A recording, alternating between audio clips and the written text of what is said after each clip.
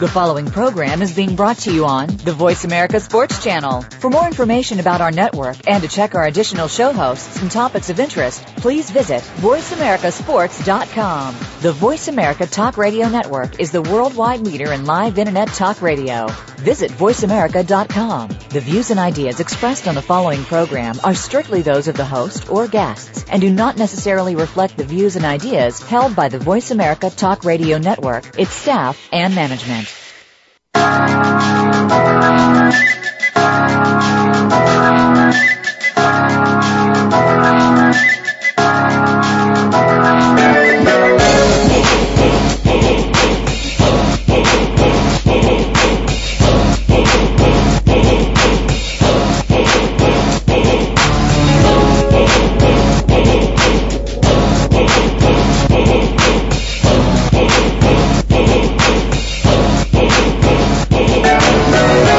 If you hear that music, you know the show. You're listening to Ray Ellis Sports on the Voice America Network. I'm in Phoenix, living like it matters. Today is July 3rd, I believe, if I'm correct. And, of course, tomorrow is the big holiday, which everybody's looking forward to. But me, I'm just, I'm looking forward to getting my eat on. Probably going to eat too much. I'm overweight anyway, so it don't make no difference anymore. I can weigh whatever I want. I'm just going to try to stay healthy a little bit, though.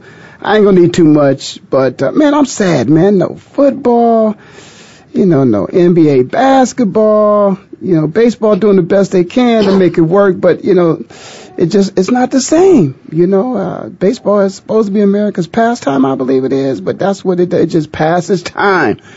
Don't give me the same feeling we get when we got some football going on. But if you're ready for some football, I got some football today. I got a great guest in the studio with me. We talking, young men make it happen. It's like anything, any business you got, if you're not cultivating your young talent, you're going to go out of business. And if it ain't getting better, somebody going to look for another product. And let me tell you, it's getting better. It continues to get better and better. Sometimes when people talk about, athletes, a lot of times, you go to the Pop Warner games and, you got people that's taking their kids from Pop Warner to pros. Right off the field, Pop Warner straight to pros. But I tell you one thing about it. Those of us who have played the game, sometimes, what you are able to do is, how they say, game knows game? Well, talent knows talent. And sometimes you see potential at a very young age, and if that individual is able to keep their head right and God blesses them and they stay healthy, that blueprint is there. They can follow that blueprint and they get their chances. So I watched this young man play a Pop Warner football, watched him play in high school, and now I'm going to have the chance to watch him play at the collegiate level. As a matter of fact, he did a red shirt last year, but we're going to talk about that. But first, I want to introduce into the studios with me now, Kelvin Fisher Jr. Fish, how you doing, man? Doing good, Ray. Here's what I want to do. I remember when I was a senior in high school, man, I was at a football game. It was an all-star game, right? And Coach Hayes was at the all-star game. And everybody told me that Coach Hayes was looking for me. Now, keep in mind, he didn't get up out his seat. So that meant when he was looking for me, he expected me to come to him. Yeah. And so it wasn't about him. The word was out he was looking for me. And I'm sure the only thing he told those people was, well, let him know I'm here. Yeah. I got up and I walked over there. Woody did something to me, man. I'm going to do to you, man. Stand up for a second. I just want to say what Woody did to me, man. Yeah, he got the six-pack working. That's what Woody wanted to check, man, to see if he got the six-pack working. But you look good, man. Now, you look like you picked up a couple pounds since high school, right, Fish? Yeah, I checked in. I reported to college about 178, 180, and, I'm weighing about 194 last time I weighed in. So, I got a little bit of weight on me. Looks good, man. Now, here's the thing about it. Going into college, going to the University of Arkansas, you were a talented athlete, and I mean talented. But in particular, I saw some moves from you on the offensive side of the ball, man, that remind me of some of the greatest people that ever toted that ball.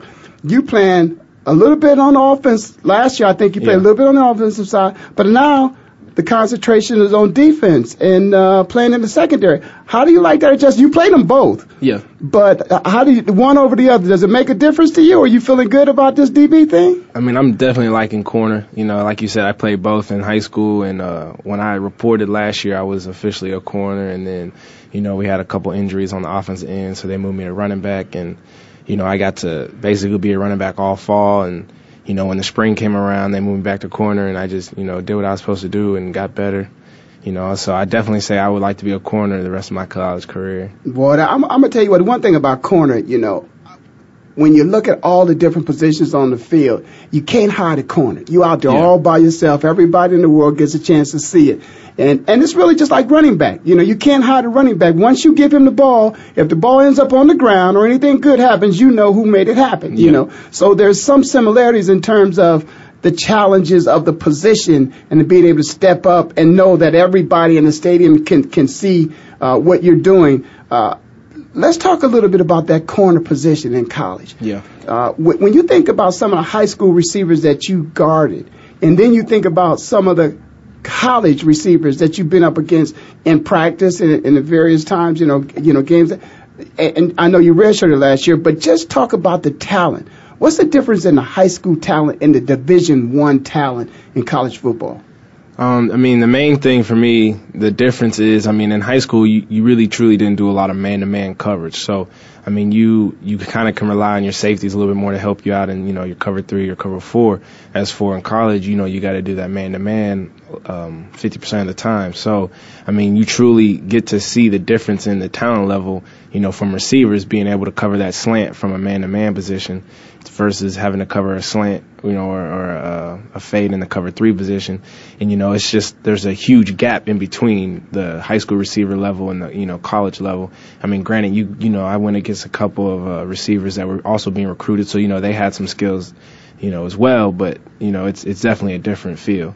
Do you feel like they said in college football, you know, as some of the greatest athletes at that age, do you feel as if those are the kind of people you're competing with? There's no doubt when you line up that this is some of the best talent in America? Yes, I mean, definitely, you know, where I'm going, you know, at University of Arkansas, you know, it's just straight pure talent on both sides of the ball. I mean, you know, in high school, you know, you may have one person more athletic than the other, but in, you know, in college, everyone's an athlete. Yeah, that's one thing about it in college, and that's the point. I'm glad you made that. You know, you can have, you know, in college, everybody comes out and lines up against you. There's a chance that their talent matches theirs. In high school, it's obvious that there's one or two people that are on that field that their talent is above everybody else's. But in college, every time you line up, you're going against an athlete, and, you know, you have to also remember at the end of the day, they got recruited just like you did. So, I mean, they have talent just like you do. So, you know, in a way, you got to mentally step your game up. You know, you can't just try to use your talent to beat everyone. You got to mentally defeat the person that's, across from you. You know, that segues me into a great point that I wanted to talk to you about that. Coming into a program like Arkansas, you know, leaving a high school program, going into a program like that where it's obvious you're the man on campus in high school, Fish. No doubt about it. You're the man. You now go into an environment where there are men. Yep. So not only is there the man, there's the men, where all of them have been the man on their college campus and on their high school campuses. And now you have to go into an environment where not yet you haven't become the man, because there is an All-American there who, you know, your pop might be looking at the draft. You know, there is superstars, you know, at the Division I level, you know, that may be flying to New York, you know, in April. What's the psychological challenge of that? How do you make that adjustment to go in? And what are some of the things that you wanted to do to get noticed when you got there? So first, you know, how do you make that adjustment to I'm not the man? And then what are some of the challenges or some of the things you made up in your mind you were going to do to try to get noticed? I think the biggest thing, you know, as a recruit or, you know, coming out of high school is, you know, you can't have an ego going into your situation. I mean, you got to realize that, you know, you were the top dog in high school and, you know, possibly the top dog in the nation. But you got to go to college with the mindset of, look, I got to prove myself all over again. I did it for 4 years at my high school. Now I got to do it for, 4 to 3, 5 years in college. So, I mean, if you go with that mindset as if, you are basically at the bottom of the totem pole and you got to work your way up, I think you'd be fine. There's some cases where, recruits or, coming out of high school, they kind of have a big head and they feel like they should just be given everything that they want.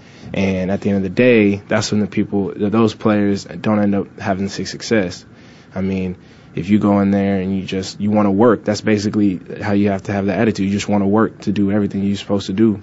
Is it the work that gets you noticed by the coaches? You come in and what do you have in your mind? How have you programmed yourself to say when they sit in that meeting tonight, I want them to talk about me? Yeah, I mean, I think the main thing, when you get there, they already know what your talent is. I mean, they recruited you, so they obviously know what you can do on the field. The biggest thing they're looking for is how mentally tough you are and if you're going to work. I mean, are you going to go out to practice and when it gets hard in that heat, are you going to just crumble and, give up, or are you going to keep working hard, especially in the weight room? They want to see if you're building on top of your reps and everything. They want to know if your weight's going up, if you keep beating your maxes, or if you kind of plateau and you don't strive anymore. They want to see that versus, your ability. Now, at the end of the day, they want to see you play well as what, but for the main part, they want to see where your mindset is. So you're saying that there's a lot of mental toughness to making an adjustment of college football. Yeah. And do you think that the great majority of let's say your class, did they all handle it well, or did a couple of them have a few problems adjusting to the fact that they weren't the man anymore?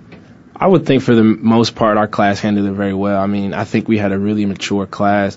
I mean, we came together as a class before we even started working out. We used to hang out in the dorm rooms together, and, we all basically decided, hey, this is what we want to do, and we want to show everyone here that, we're the top recruiting class in the nation. Granted, if the ratings didn't say we were or not, but that was our main goal.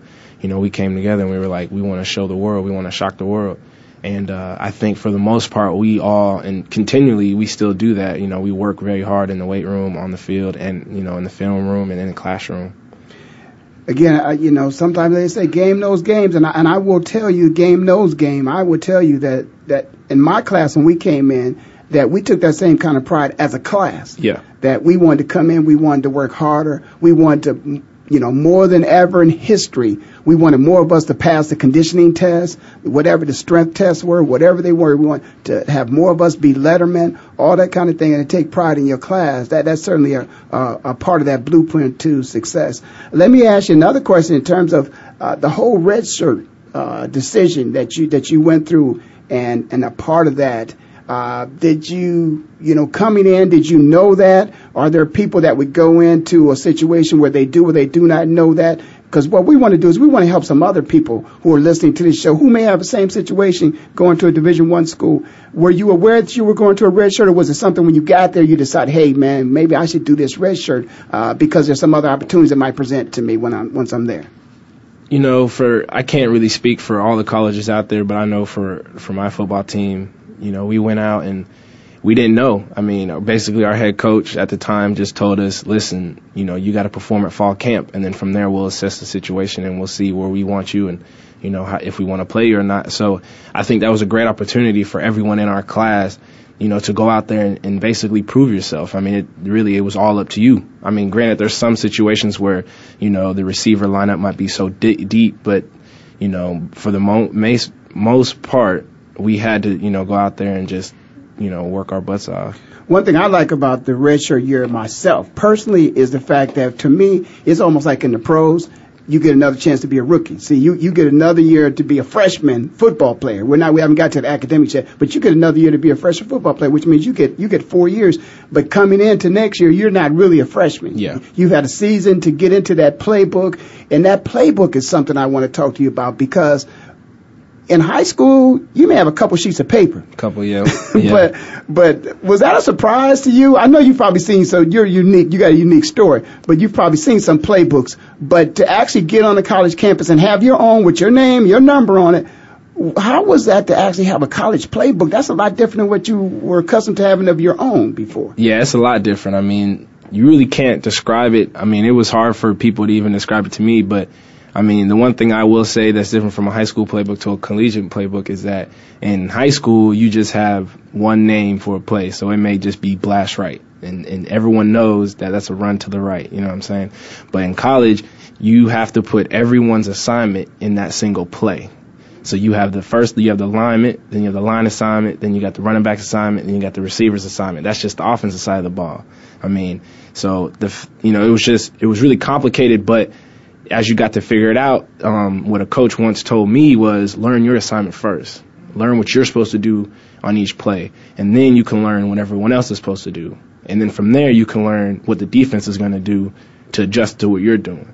And I just took that approach, and it made that process so much easier for me to where it get to the point now to where if I'm not in and I hear the play, and I hear a receiver ask what he's supposed to do, if there's no receivers there to help him, I can just, say, hey, you got this route, you know what I'm saying, to the young freshman.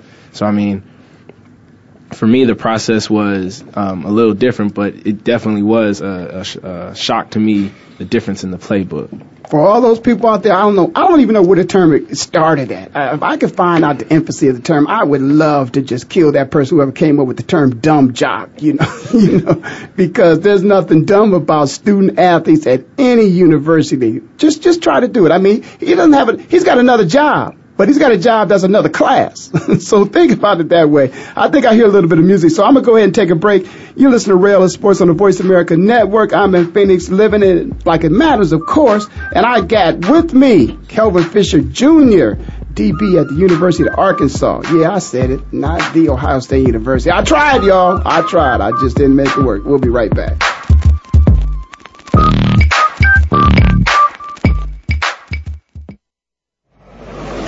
Your internet flagship station for sports, Voice America Sports. So Andy Serling packed his bags, left the city, and is enjoying his temporary digs in Saratoga. But that won't stop us from bringing you Playing to Win, the best online handicapping show for serious horse players.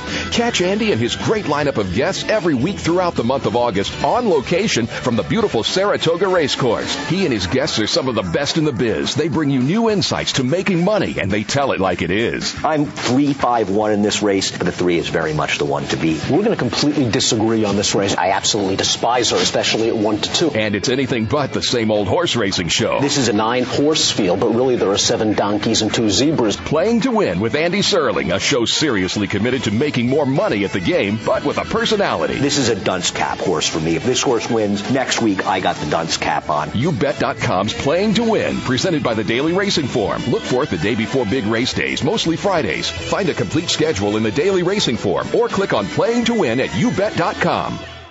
You may not know all their names, but you certainly know what they did. They helped make this game into what it is today. Now we can do more to help them. The NFL Alumni Association is proud to assist our retired players to help make their lives better today and tomorrow. To learn more, please visit NFLalumni.org. Your internet flagship station for sports, Voice America Sports.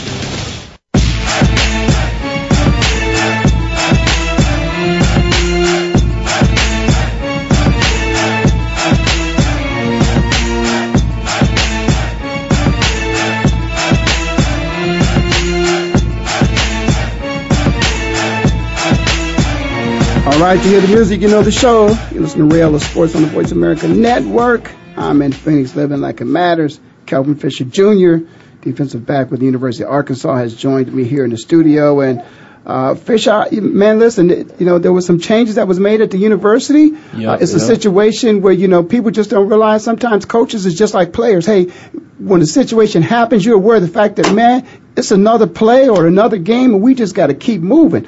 New coaches in town. How did that affect spring ball, if it did at all? Were you guys ready to go and looking forward to the season?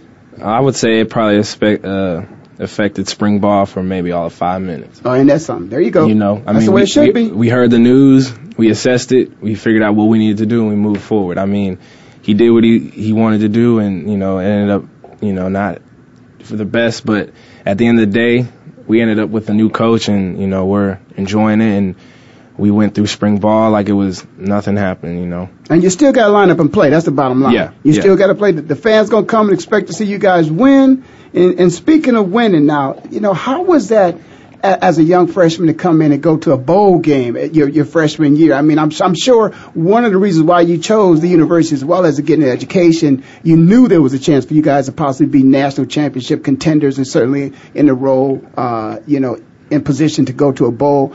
But talk to us about that experience of going to a bowl as a freshman. It was probably one of the greatest experiences of my life. I mean, I think, you know, I was blessed that, you know, I was redshirting, so I truly got to just enjoy everything that the bowl game had to offer. You know, you got some of the players, you know, when you're playing, yeah, you can enjoy it, but at the end of the day, you still got the game on your mind. You still got, okay, I got to go watch some more film, or I got to do this, I got to do that. So I think as a redshirt freshman, I was able to just enjoy the festivities, enjoy everything that, you know, the Cotton Bowl was able to do for us. And, you know, they did a great job and had us in probably the best resort and, you know, had everything that, you know, a kid could ask for at that level. I'm sorry, who'd you guys play in that bowl game? We played in Kansas State. Well, listen, man, I'm going to tell you one thing about that. I would just say this. The bowl experience, and you described it right, there's no greater feeling in the world than playing in a bowl game, man. And a lot of people never get that experience. You've already had it as a freshman. Does it make you hungry to want to go back now and make sure that you guys maybe go to maybe another bowl that puts you in contention for the national championship? Definitely. I mean, the ultimate goal is national championship, so that's what we're striving for. You know, that's what we strived for last year, and we ended up having to go to the Cotton Bowl, and, you know, it still ended up being a great experience. So for us, I mean, we're definitely hungry, if not hungrier than ever, because we've experienced, you know, close to the best. Now we want to experience the best. Now, have they gotten a chance yet, again, trying to stay away from controversy, but have they gotten a chance yet to talk to you guys about the new situation in terms of, you know, the playoff and perhaps maybe an extra game or however the bowl series is going to work out in terms of, you know, to that national championship game? Have they got a chance to sit down and talk to you guys about that yet? Not that I know of. For what I'm seeing, I'm just, you know, watching TV and seeing whatever the update is. I mean, for the most part, we're still going to, you know, go at it like it's normal and just play one game at a time and just focus on the opponent. So let me ask you, in terms of getting ready for next season, what's the schedule like? When do you guys have to be back, and when you anticipate having to put those pads back on? Our training camp starts August 3rd, and then from that point on, it's game time. I mean, we go to work, and, you know, we'll be in class for a little bit, and then we'll probably have the majority of camp outside of class, and, you know, we'll just be working hard. Okay, let's talk about let's get down to the nitty gritty of it now. The depth chart. How are things looking at for you now, and how do you perceive things to be when season starts, Fish? I mean, the ultimate goal is to start. That's every kid's goal. Right now, they got me at the second team, working with the first team, and, you know, that's a great opportunity for me because, you know, I'm not quite there yet, so I'm still striving. And even if I do get there, I'm gonna, you know, keep striving to stay there. And I mean, right now, it's all up to me. You know, that's what the coaches basically say is we dictate our playing time. You know, if you slack one day at practice, you may not start that week. But if you go hard, you know, your third string, you go hard at practice, you may get a lot more reps than you normally do. So, I mean, it's all up to us. And your competition, you feel right now, the person you competing with right now, same class as yours or younger, older? He's older than me. Okay. So that gives you a couple years, even if there was a competition and you didn't win that competition, it still gives you more years on the field because you're a younger player. Yeah. But again, a young, hungry player who wants to be on the field, of course. right away. Okay, so let's look at this. Okay, you got August, you're going to go in. You've got a couple days, if you will, maybe a couple weeks to enjoy yourself in the summertime. Any plans for the summer? Are you just going to relax? You did a little summer school? Did you do any summer school at all? Yeah, I mean, I just got done with my first summer session. So, I mean, right now I'm back home just relaxing with the family, you know, hanging with my little sister before she goes off to college. I think we're going to go on a family vacation soon. So, I mean, after that, you know, it's right back to work, second session of summer school and right into camp. So, I mean, really, this is my true only break of the summer. So I'm just enjoying it and relaxing. So it really is year-round. There's really, you know, a little bit of time off, but this is something that you have to do. You have to be working out. You have to be ready, in shape at all times, both mentally and physically. And those who approach it like that probably will help your team as opposed to those who will take those 2 weeks off and do absolutely nothing. Yeah, I mean, we have a saying on our team we call boosting it. And basically boosting it means is at all times you're going hard, you know, no slack and nothing. I mean, so for us it's year round. We get paid probably maybe 2 or 3 breaks, maybe at like 6 or 7 days. So, I mean, we're boosting it all the time. We're working hard, and, you know, it's year round from spring ball to mat drills to camp. I mean, there's no days off. I got a young kid out there now listening to the show, you know, who one day hopes to be a NCAA Division I football player. What are some of the things you would say to him in terms of the biggest adjustments and surprises once you stepped on the campus? What was the biggest surprise to you, if there were some? You know, perhaps maybe you were prepared for it, and I think that's what happens. Sometimes kids aren't prepared for it. But what was some of the biggest surprises for you once you were there on the college campus? I would say the biggest surprise was just how much truly like freedom you have, and not necessarily free time, but freedom. I mean, you got to realize when you go to college, your parents aren't with you, and they're not there to hold your hand and, you know, walk you through it. And, you know, like they say, they show you the door, but you truly got to walk through it, and it depends on how you handle it. I mean, you got to realize, yeah, I can stay up to 3 o'clock in the morning, but I also got to wake up at 7 o'clock to go work out. So what do you choose? Do you choose to, you know, go to bed at the right time, or do you choose to stay up? And I think that was the biggest surprise for me, because, you know, for me it was always, I had structure, and it helped though when I got there. I just, you know, stayed with the routine. You know, and it was just big surprise to just be able to choose, is basically what I'm saying. I mean, I don't know how else to put it. No, that I certainly understand what you mean. It's like, you know, one day you hope that you could have all the candy in the world, and then all of a sudden all the candy in the world is right there. You know, you always want freedom as a person who's in a household where there is structure. You know, and you just, man, I can't wait till I go to college and everything, and I'm gonna be free to do whatever I want to do. And then you're there and you're like, wow, really? I got this entire 24 hours to make my own decisions. And I think what happens a lot of times is perhaps maybe kids that don't have a certain type of structure and a certain type of foundation, they don't make the best decisions. And that's how some guys, you know, get themselves in trouble and things of that nature. Let me ask you, what was the biggest surprise, if there was, on the football field for you? I would say probably the biggest surprise was just how much dedication you truly have to have. I mean, in high school you can kind of get away with being halfway dedicated, but at the collegiate level, if you're not completely dedicated, you'll get weeded out. And, you know, not even by the coaches, but by the players. I mean, I know how my team operates. We want 100% dedication, and if you're not going to give it, then we don't want you on our team. And I'm sure that's how it is at the other D1 schools or even D2. I mean, you need to truly be dedicated to the aspect of football, and that's not just game day, but that's the practices, that's the film study, that's the weight room, that's, you know, that's everything that has to do with off the field as well. And I think if you have that, then you'll be straight. I think that's another thing that perhaps you might take for granted because, again, of your background and your family background, but, you know, football at the collegiate level is amazingly challenging when it comes to just the structure of the way the day goes, the way the day flows, and also those film sessions that you go through, you know, I mean, and the breakdown and the way you study and the way you watch film. I don't think I know you don't watch film at the collegiate level the way you watch film at the high school level, because those people at the high school level, and again, no disrespect to those high school coaches, they're some of the best people in the world. And if it weren't for the high school coaches, many of us wouldn't get to the position that we do. So, you know, we really want to pay homage to them. But at the same time, the level of intensity in a film room at a college level, I would say, is a lot greater than it is in a high school level. Would you say that, even in terms of how you guys watch film of a game after you've played it? Can you talk about that a little bit? Yeah, I mean, in high school, you truly are just watching film. I mean, you can have a film session every day, but you're just watching it. And then when you get to college, you're not really watching it, you're more studying film. And, you know, in high school, you're just trying to see what plays you made and, you know, how good you look. But in college, you want to see why that play happened, why, you know, a bad play happened, what can you do better, what did you do good or that you can still improve on. So, I mean, there's a huge difference in that aspect. And, you know, like you said, the high school coaches, they do a great job, but, you know, it's hard to require that much dedication from a high school athlete. I believe also, and you're right about that, is just first of all, you have to realize what you have, what you're working with. And I think at the college level, they see the potential and they know what you can do.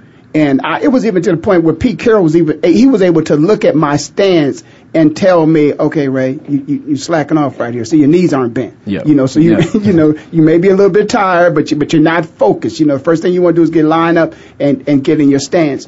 Let me ask you something. A lot of times at the pro level, they talk a lot about reading. Are they teaching you at the college level about, reading what the offense is trying to do to you?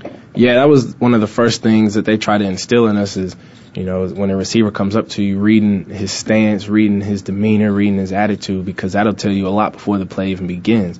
And, you can tell if a receiver wants the ball, if he's just coming to block you just out of his stance. If he's, in his stance with a lot of balance and looks like he's about to explode, most likely it's a pass, versus if he's more relaxed, then most likely he's just going to come out and block you.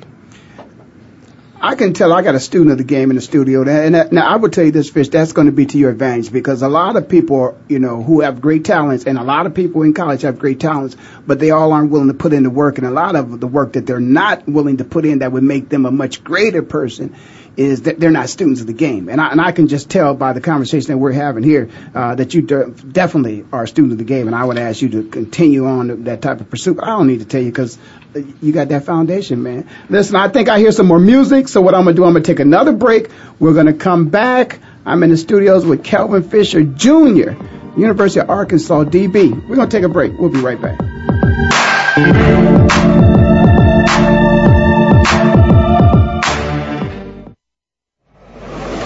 Your internet flagship station for sports, Voice America Sports. You may not know all their names, but you certainly know what they did. They helped make this game into what it is today. Now we can do more to help them. The NFL Alumni Association is proud to assist our retired players to help make their lives better today and tomorrow. To learn more, please visit NFLalumni.org.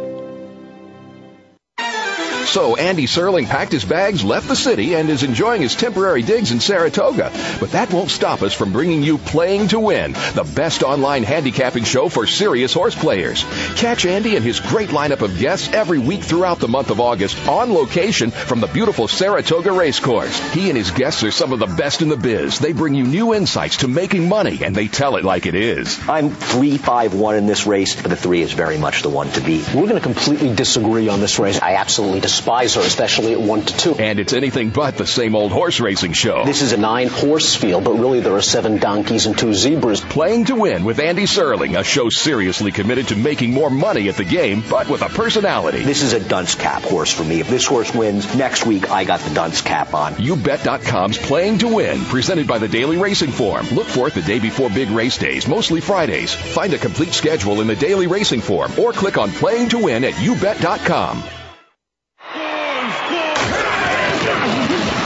Your internet flagship station for sports, Voice America Sports.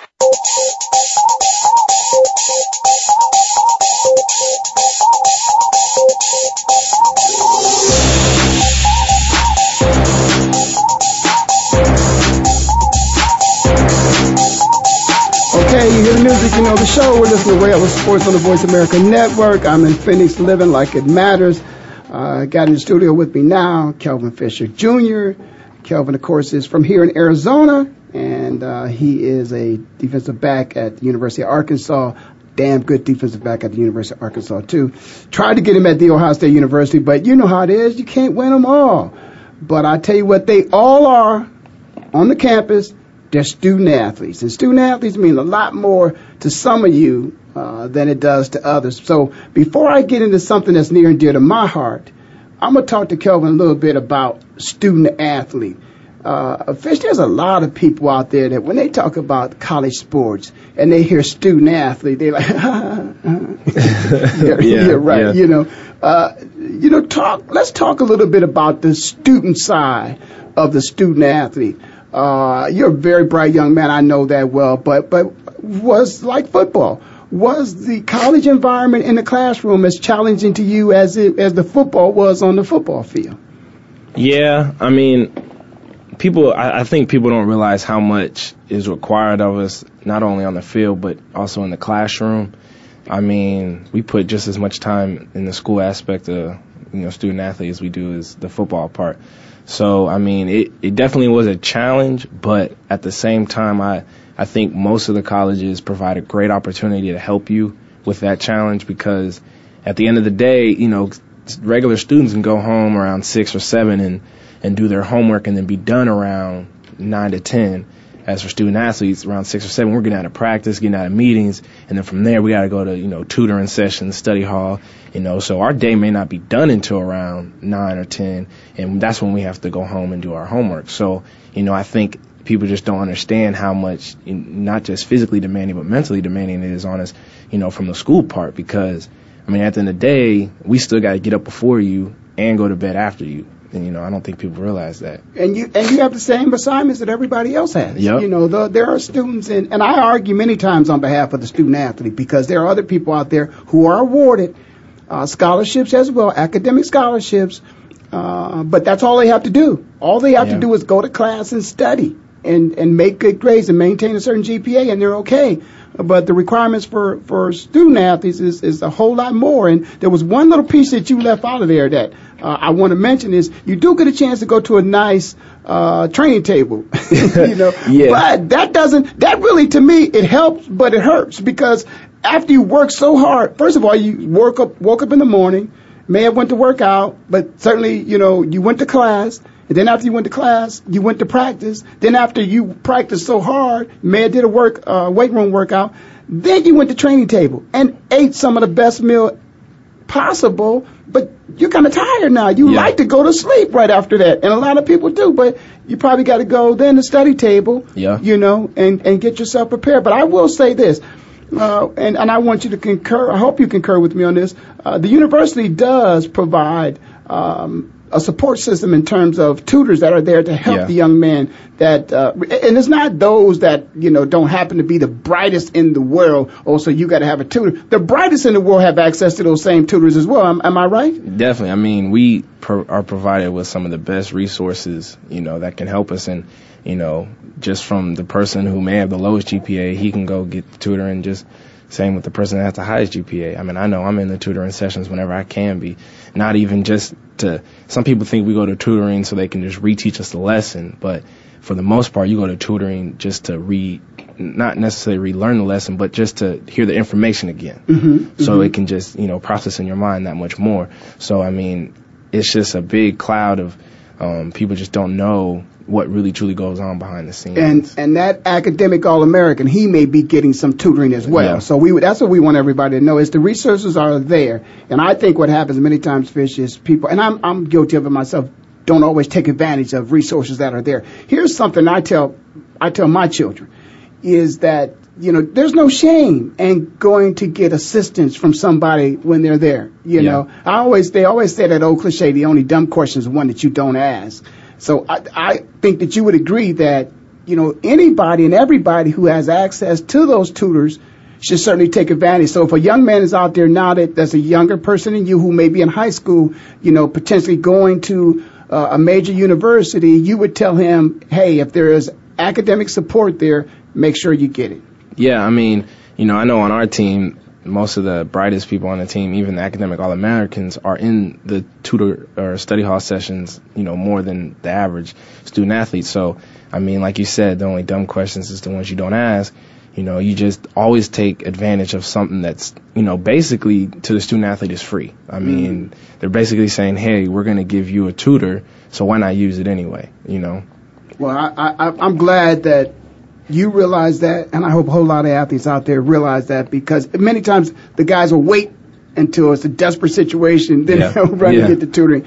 But I think it's best to do it on the front side and instead on the back side. Now I want to talk about something that's kind of near and dear to me, and that's because at one time, the love of my life, my wife was very much involved in a program at the federal level, and that is a program to bring awareness to asthma. And so what I want to do is to let people out there know, many of them may not, that great athletes at the highest level sometimes struggle with asthma, and you're one of those people who've had an experience with asthma. Is that correct? Yeah, I mean, I've had asthma for as far as I can remember, and mine's actually not even exercise-induced. It's allergy-induced asthma. So for me, I can, feel perfectly fine, but as soon as my allergies flare up, then that's when my asthma is triggered.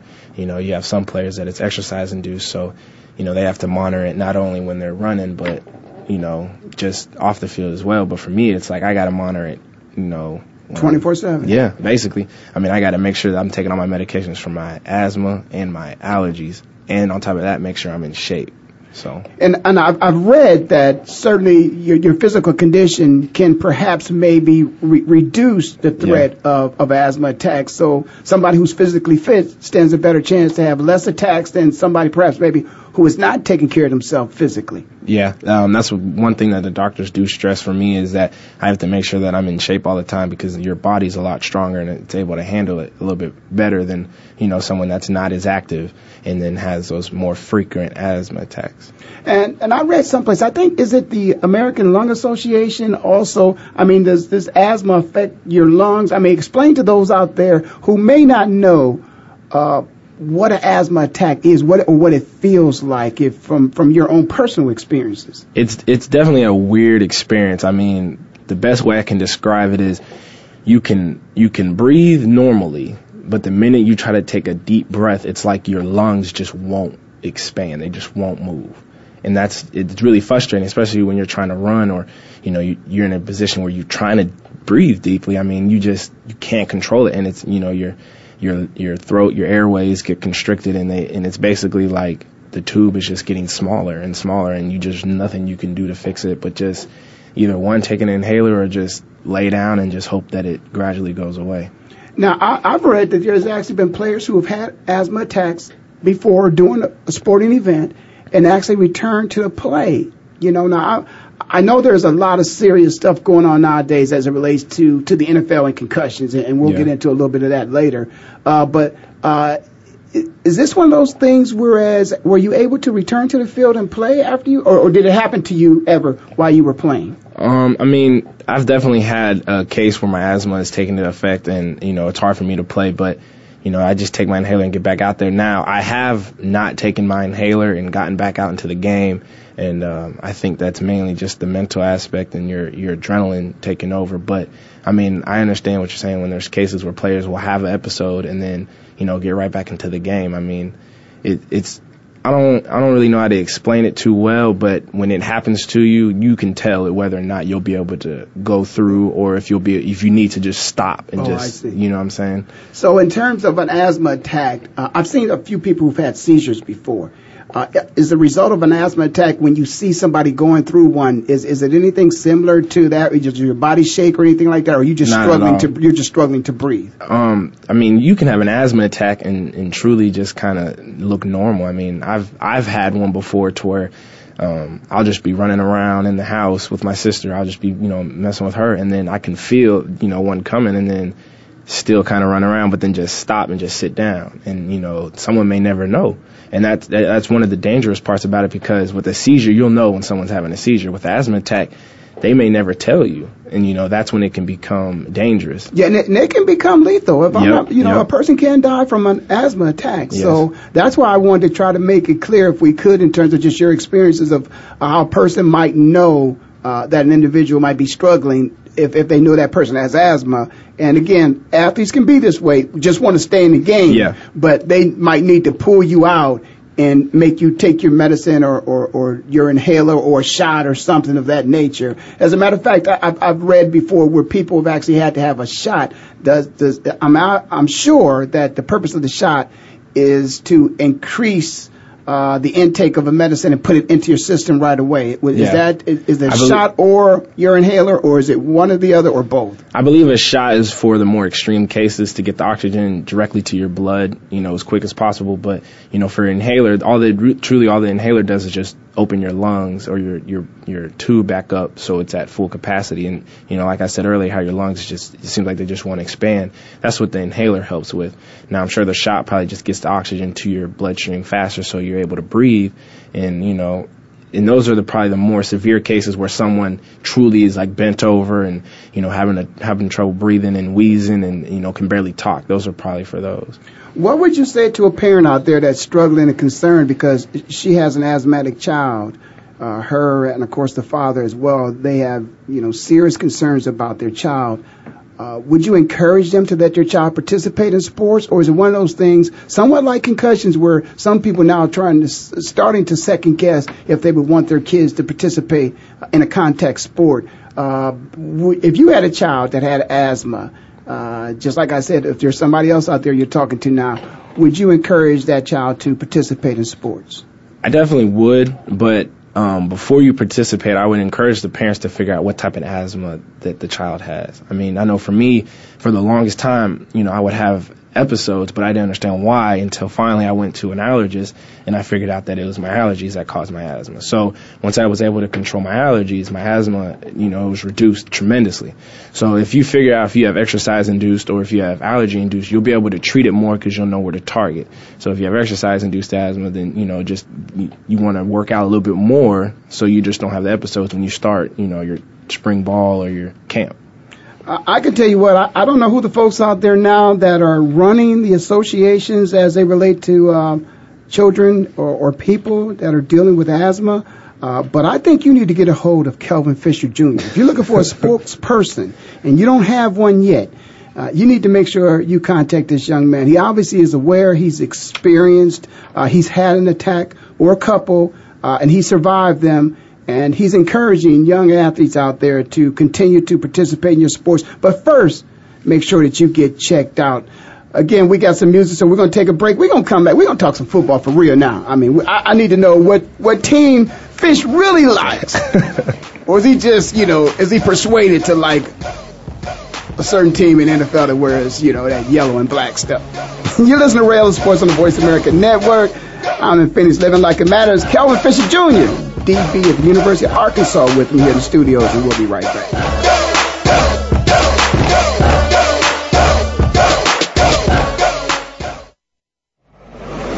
Your internet flagship station for sports, Voice America Sports. So Andy Serling packed his bags, left the city, and is enjoying his temporary digs in Saratoga. But that won't stop us from bringing you Playing to Win, the best online handicapping show for serious horse players. Catch Andy and his great lineup of guests every week throughout the month of August on location from the beautiful Saratoga Racecourse. He and his guests are some of the best in the biz. They bring you new insights to making money, and they tell it like it is. I'm 3-5-1 in this race, but the 3 is very much the one to beat. We're going to completely disagree on this race. I absolutely despise her, especially at 1-2. And it's anything but the same old horse racing show. This is a 9-horse field, but really there are 7 donkeys and 2 zebras. Playing to Win with Andy Serling, a show seriously committed to making more money at the game, but with a personality. This is a dunce cap horse for me. If this horse wins, next week I got the dunce cap on. YouBet.com's Playing to Win, presented by the Daily Racing Form. Look for it the day before big race days, mostly Fridays. Find a complete schedule in the Daily Racing Form or click on Playing to Win at YouBet.com. You may not know all their names, but you certainly know what they did. They helped make this game into what it is today. Now we can do more to help them. The NFL Alumni Association is proud to assist our retired players to help make their lives better today and tomorrow. To learn more, please visit NFLalumni.org. Your internet flagship station for sports, Voice America Sports.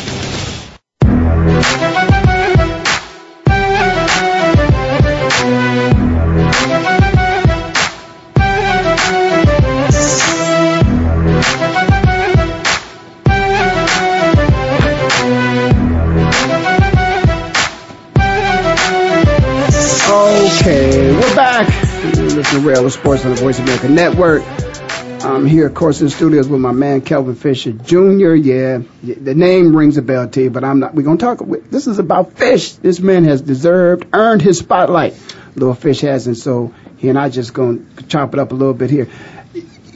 I want to talk about, one of the biggest craves that ever hit this world, and that's social media. Yeah. And when we think about it, obviously you're from the social media generation. I mean, you guys, I don't think your life has been around without social media, although social media is so young. But still, are you allowed at the university level to have your own social media and participate like the average person do, and again, there's a little controversy on that, so don't go too far with it. But are you guys allowed to enjoy social media at your own leisure? We can. We can have the Facebook, the Twitters, all that, but we have to know how to manage it. And like you said, we can't do some of the things that a typical student or a typical person could do. And that's the one thing they school us on when we get there. But we're allowed to have them, and we got to know what and what not to do.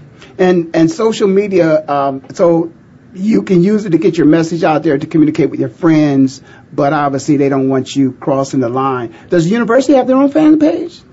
The football team, do you guys have a fan page, or you're not even familiar with it? If we do, I haven't seen one, and I'm sure we do have one out there, but they encourage us to stay away from those, So I haven't seen one. Yeah, well, social media, again, it's one of those crazes that the world. I think every time I go past, let's say, a kid from the age of, that can crawl and walk, can handle a phone, to somebody who's 20, 30, some plus, social media is what they're doing. They're always on their Facebook. Do you have a Facebook page? Yes, I do. Oh, okay. So will you friend anybody? If anybody sends you, a friend request, do you become friends with everybody, or are you just? No, I monitor it pretty well. I have to kind of know you, or have heard about you from a friend of mine that I trust. But for the most part, I just don't accept anyone. Wow. Okay, so there you heard it. I was trying all those requests that wanted to be his friend. I tried to make it happen, but I'm sorry I couldn't make it happen. We got a responsible young man here, and certainly you will appreciate that. Fish, man, let's talk a little bit, if you will, man. Before we get into, of course, the SEC West, we want to talk a little bit about the National Football League. Now, I know that you could be persuaded, and we're not going to talk about that. But in terms of, is the Pittsburgh Steelers actually your favorite team? Yeah, and as far as I can remember, the Pittsburgh Steelers have been my favorite team to watch. Even before circumstances presented themselves, I've always liked the Steelers. So when you look at the Pittsburgh Steelers football team next year, let's talk a little bit about the National Football League. Do you see them in contentions for the Super Bowl? The Steelers, every year it seems like they're in contention. Always. We got, from what I've seen, we got. Go ahead. There you go. They got some of the best coaching, over there on the defensive side and the offensive side of the ball. I know they just got a new coordinator. I definitely follow them. But I'm a fan, so I got to say we're in contention every year. I wouldn't be a true fan if I didn't say that, but I truly believe that we are. So, who are some of your favorite players when you look at the National Football League? And the reason why I ask those questions is because you never know. We hope and pray that every Division I football player, every kid who wants to play, gets a chance to play. But who are some of the people when you watch the game of football that you admire the way they play the game? I would have to say probably on the defensive standpoint, Troy Polamalu. Obviously everyone loves his hair, but I like the way he plays the game. And a lot of fans don't know this, but the way he plays, it truly shows how much he studies the game. He makes plays that people sometimes think is just a freak of nature, athletic ability, but as a player, that he studied film and he knew that play was coming, so he makes sure he's in position to make a play, and I truly admire that on the defensive side of the ball. Now, as I said before, before you became an outstanding defensive back, I was able to really see you on the offensive side of the ball. So I'm going to ask you on the offensive side of the ball, anybody in particular that you like, not necessarily on the Steelers, just period, in the league that you admire the way they play the game? I would have to say, he doesn't play anymore, but I used to watch him as a kid a lot, all the time. Terrell Davis, back in the day, Broncos running back. I truly liked the way he ran the ball, and just liked him as a person as well. Now, when you were, when you were a kid, Terrell was probably he still was playing. Yeah, he was. Was that the running back that you patterned yourself out when you played the game, or did you just do your own thing? When it came down to it, I kind of just did my own thing. But when I first started playing, I tried to be like him and a couple other running backs, that are close to me. But for the most part, at the end of the day, I try to just implement my own style. Now, let's talk about that a little bit. You talked about, who you try to resemble in terms of your play. Many times people talk about student athletes being role models. From your perspective, and you're trying again to encourage a young person out there, maybe that's in your position, or perhaps maybe somebody who's looking up to you. Are you aware of the fact now that there are people, as you talk about looking at Terrell Davis, there are people that are looking at you at the University of Arkansas and they want to be like you. Do you feel that responsibility to be a role model to those young people? It's not necessarily a responsibility to me. I think I've accepted that role. So for me, it's just as long as I continue on the path that, my parents raised me to be, and just being responsible and being a respectable human being, I feel like that responsibility aspect will just, gradually happen, and that I won't have any issues. And so there are people out there that, as you know, they never met you. Sometimes people have this love-hate thing like Tiger Woods. There are people that, there's so much venom in their body. They truly feel like they hate Tiger Woods, and they've never met him before in life. Charles Barkley always said, listen, I'm not your role model, but the example that you give and you the way you live your life is an example for other people. So I certainly appreciate the way you live your life. You've been a great example for a lot of people out there, and I'm sure you'll continue to do that. So we got to talk a few minutes, because I think we just got a couple seconds left, and let's talk about it. We got to talk about your conference, your division, and what do you, of course you're going to say the right thing. You're going to say, but that you guys, are trying to win a national championship. But first of all, you just got to win that West. And of course, what the elephant in the room is. That's Nick Saban, and the University of Alabama. How do you guys feel going into this year? Not only just beating the University of Alabama, but the SEC West. You really feel strong about the chances to come out of the West and winning that division? Definitely. We felt strong about it last year, and we're definitely going to feel strong about it this year. And I think that plays into our work ethic. I feel like we are probably one of the hardest working teams out there. So for us, we feel like as long as we keep grinding and working hard, that we'll definitely be in contention for not just the SEC West, but the whole SEC. Now, I used to do this all the time. When the schedule come out, I take the schedule, I look at it, I go down the schedule, and there's a couple wins I can just pick, because we know we're going to win them. Have you done that? You try not to. Yeah, but you try not to. Because you play the game to win. That's what Herm said. You got to play the game, and you play the game to win. But you feel pretty strong about it. So, of the whole conference, who do you see? Is it still Alabama's conference, and somebody has to take it from them? Or do you feel like there's another team in there in contention to actually who could sneak up and win? I think it's anyone's conference every year. The term Alabama's conference, there's a lot of people out there that would say that, but I feel like if you truly know the SEC, you know that it's anyone's conference every year. Well, I'll tell you what, man, it's been a blessing. Time flies. I think they showing me that I got about a few seconds left, and then I got to go listen. I know you got to give a shout out. Somebody listening you want to give a shout out to, man. You can give a shout out to somebody, and then we're going to wrap it up. Probably just give a shout out to my team back in Arkansas, doing it big, doing what we're supposed to do, keep working hard.